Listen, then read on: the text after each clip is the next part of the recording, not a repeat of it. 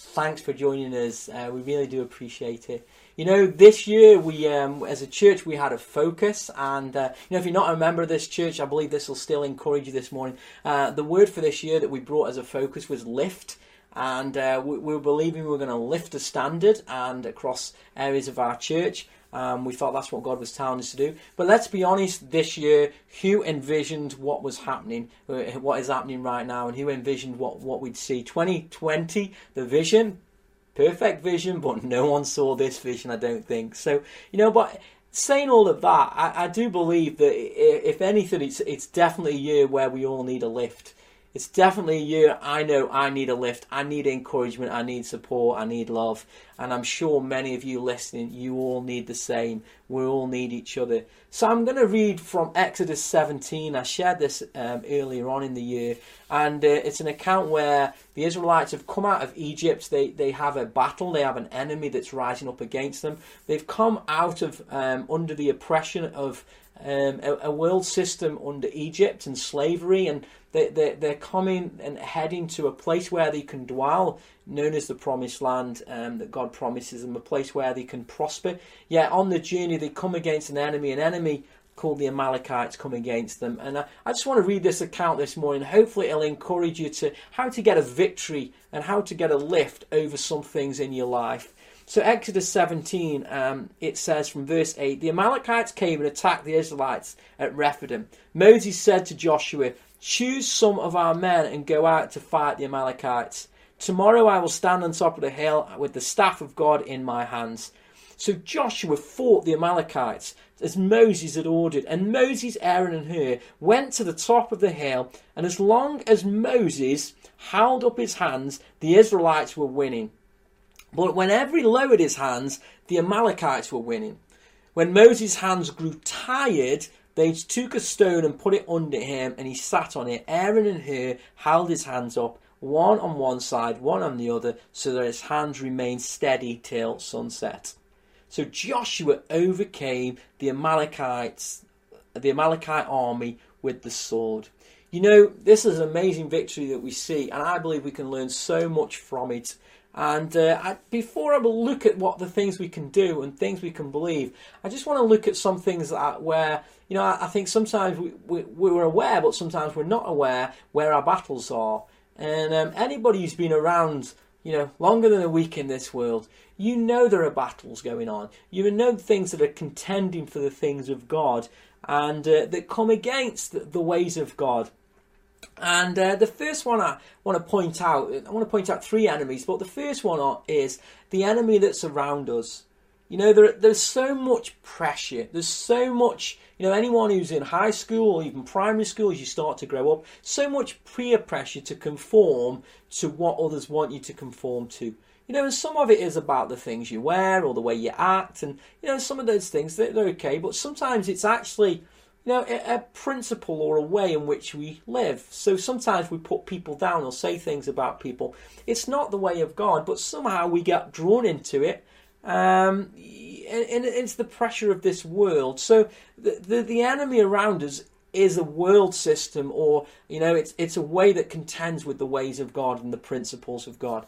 The second enemy that I believe there is. So there's one around us, you know, and if you're not sure about that, you just have to look in the news and you see people and how people are treated, you know, and there's a definite clear enemy there. Then the enemy within us is my second point. You know, there is an enemy inside of us that's contending for God's truth in our lives. You know, if you're a believer this morning and you believe the truth of God, that you're a child of God, anybody knows that simply believing that and living that out, there's something that contends for it. There's something that wants to take that out of your life so it doesn't take root and get established, and you discover there's something that's contending for that. You know, and some of that is our own selfishness or our own flesh that comes against that.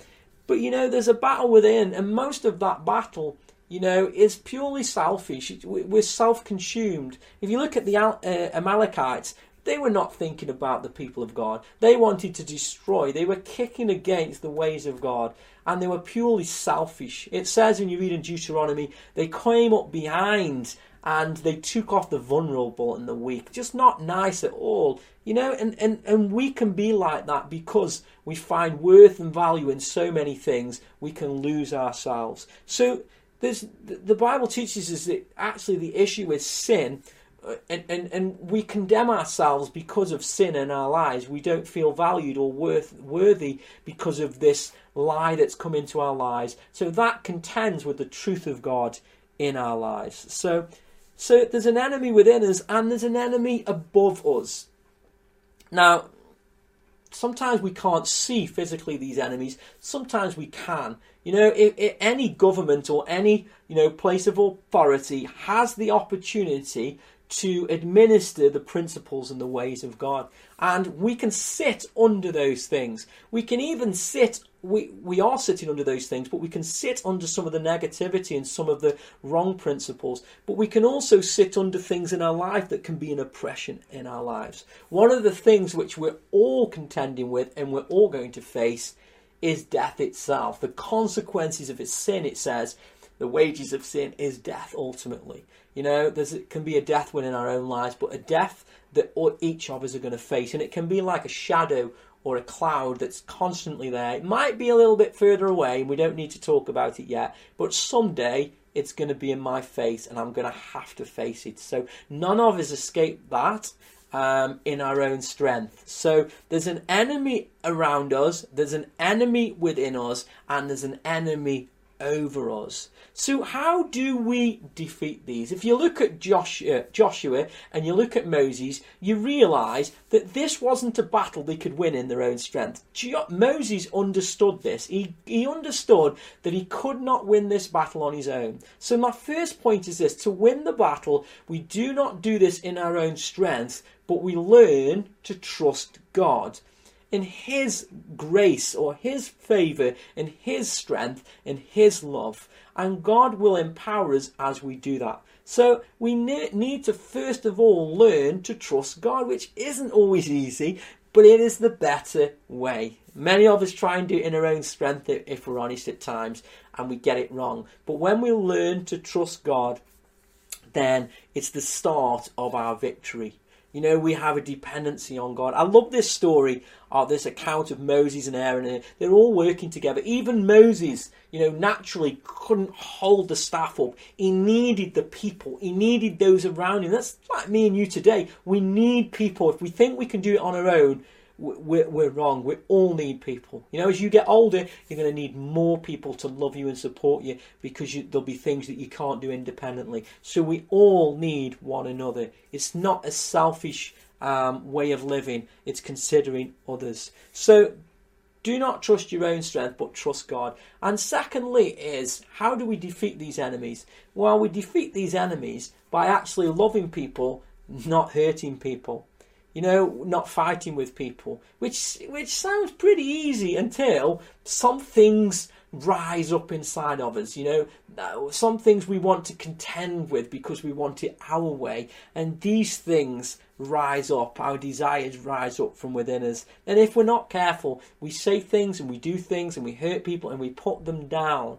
And it's not the way of God. God wants us to love people and build people up. Now, Galatians 5 verse 6 says this: For it is in Christ, in Christ neither circumcision nor circumcision has any value. In other words, it's not about the outward performance.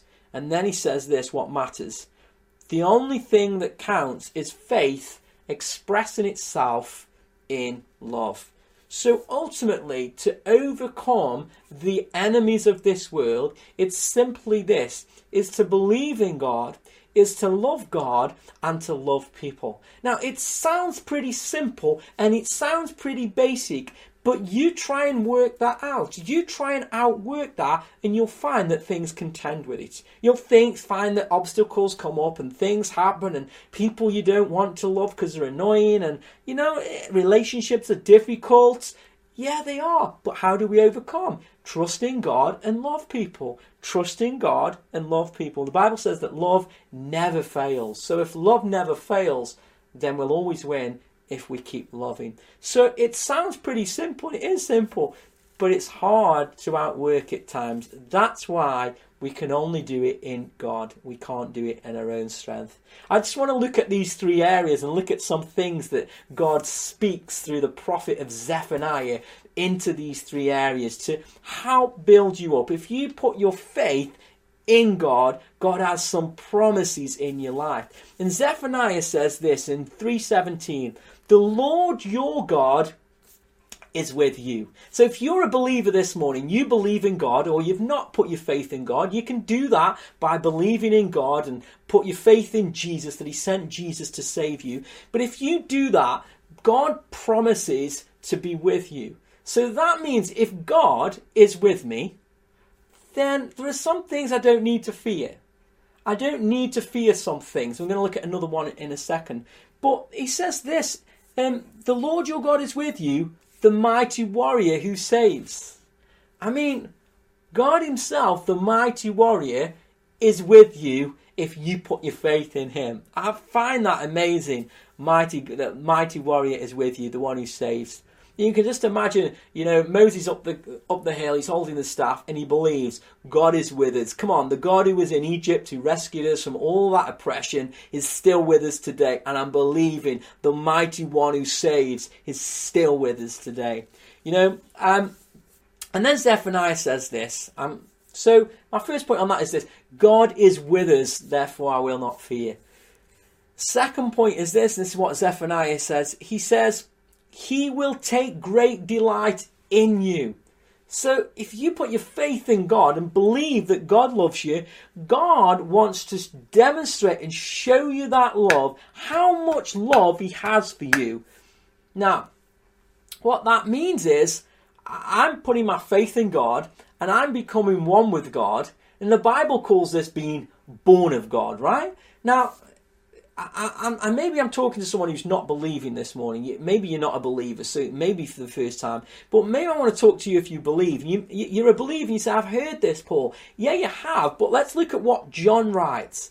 Because sometimes we forget who we are. So it's 1 John 5, verse 1 to 4. John is writing not to people who don't believe. He's reminding people who believe because there's something that's contending for their inner life. He says this: everyone who believes that Jesus is the Christ is born of God. So this morning, if you've put your faith in Jesus, that Jesus is the Christ, not a saviour or another God, he is the one, right? Jesus is the one who was promised through God. He's the saviour of the world. You put your faith in God, you're born of God. Then it says, and everyone who loves the Father loves his child. So they're believing that God has sent the love, okay? And that is through Jesus Christ. It says, and this is how we know that we love the children of God, by loving God and carrying out his commands. So this is what Galatians is saying, Paul's saying, that then becomes an expression of that love because God has loved you. He's not forcing you, it's just a natural flow of the love of God that has come into your heart. It says he carried out commands. In fact, this is love for God, to keep his commands, and his commands are not burdensome. So God doesn't put loads of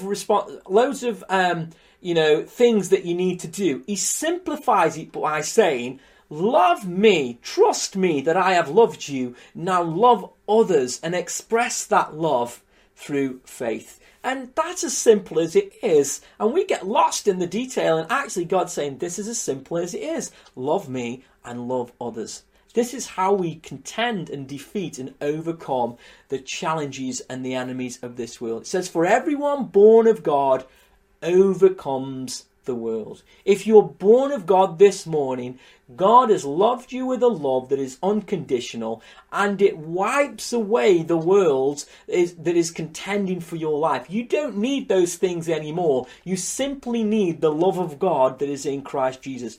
This is the victory that has overcome the world, even our faith. So this victory that God has given us, that Jesus came, we're going to look at this in a minute, is now available to us, and it's this victory that helps us to overcome. So God is with us, therefore I will not fear. God is in us, we're born of God. And God, the last one Zephaniah says, he says, he no longer rebuke you, but will rejoice over you with singing.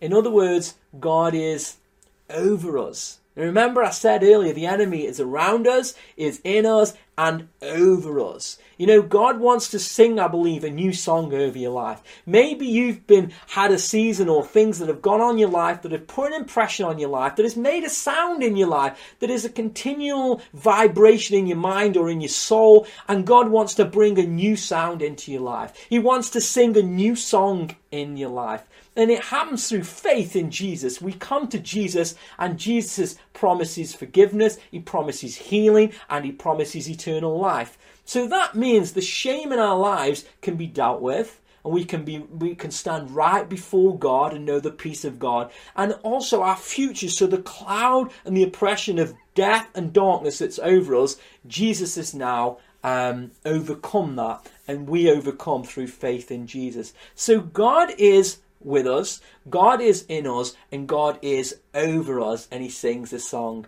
You know, I love that thought of him singing a song, a new song over your life. There should be a joy that begins to happen in our hearts. There's a natural flow of that joy into our lives and into the lives of others. It's not hard work, it's a natural flow. It only becomes hard when we do it in our own strength.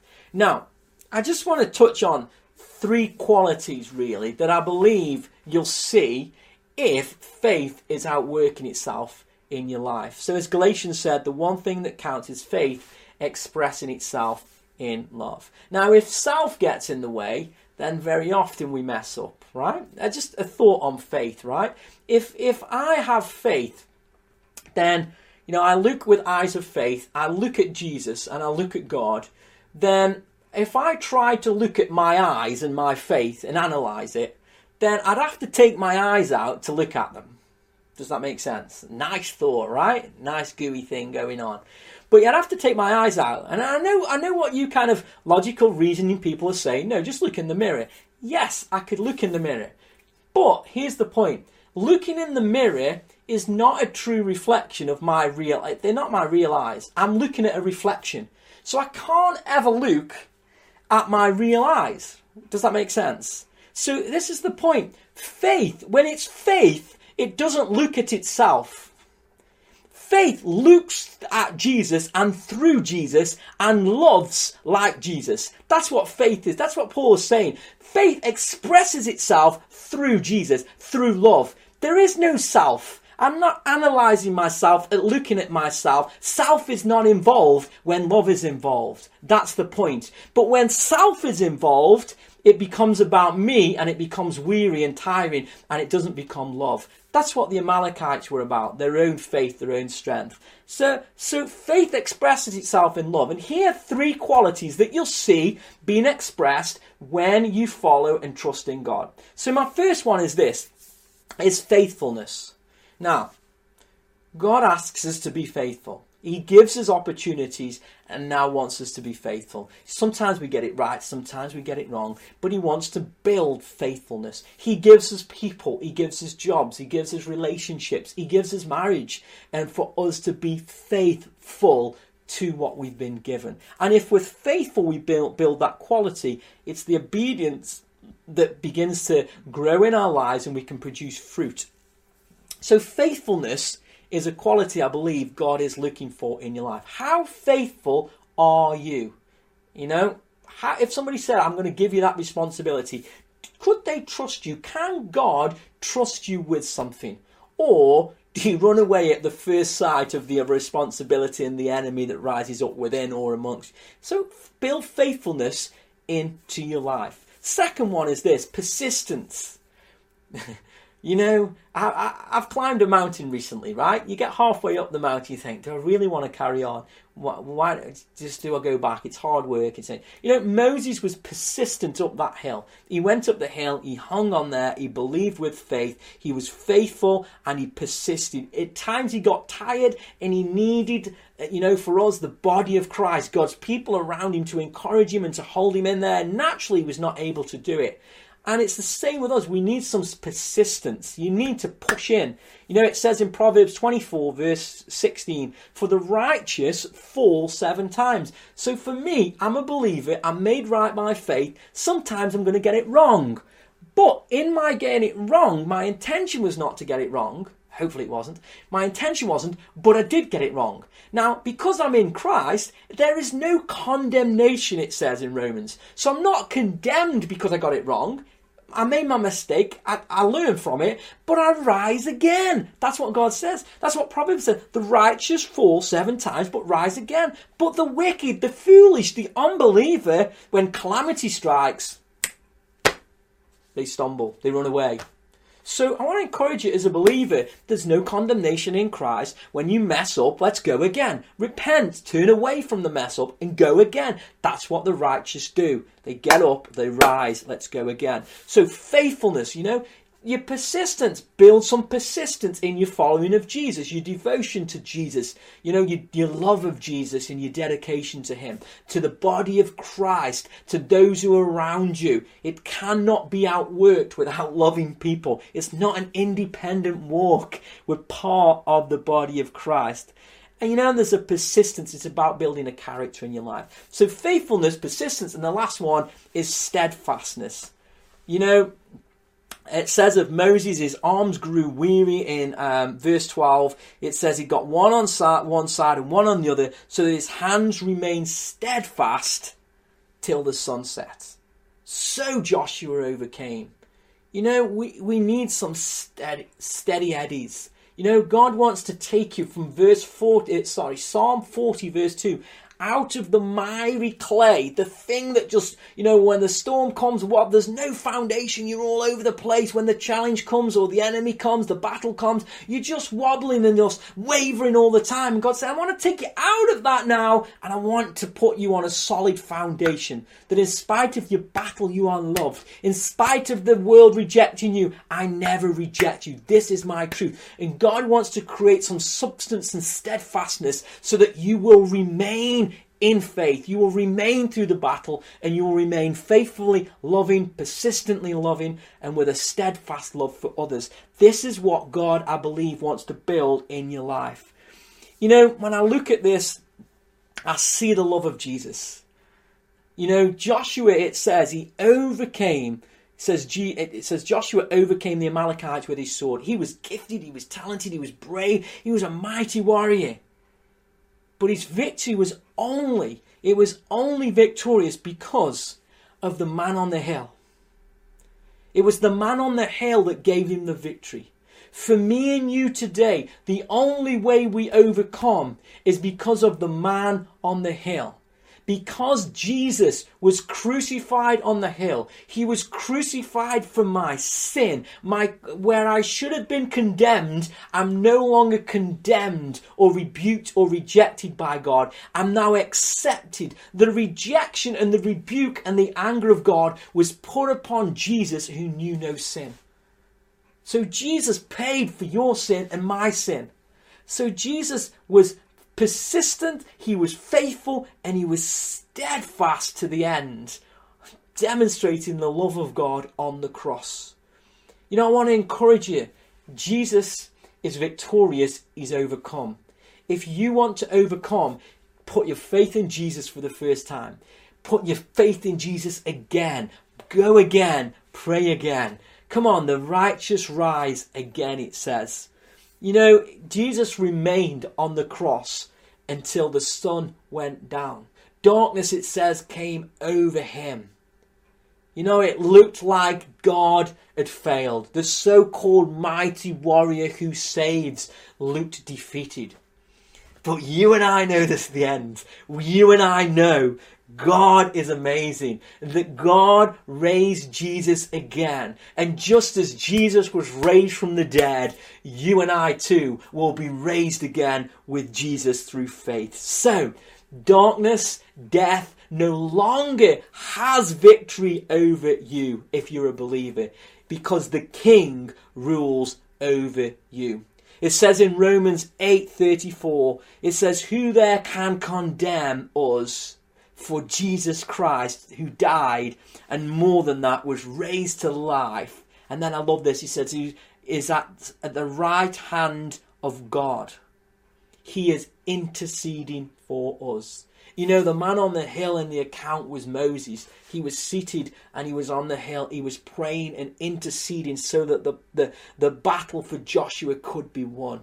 For me and you now, who is the man on our hill? Who is the one who's interceding and praying for you right now?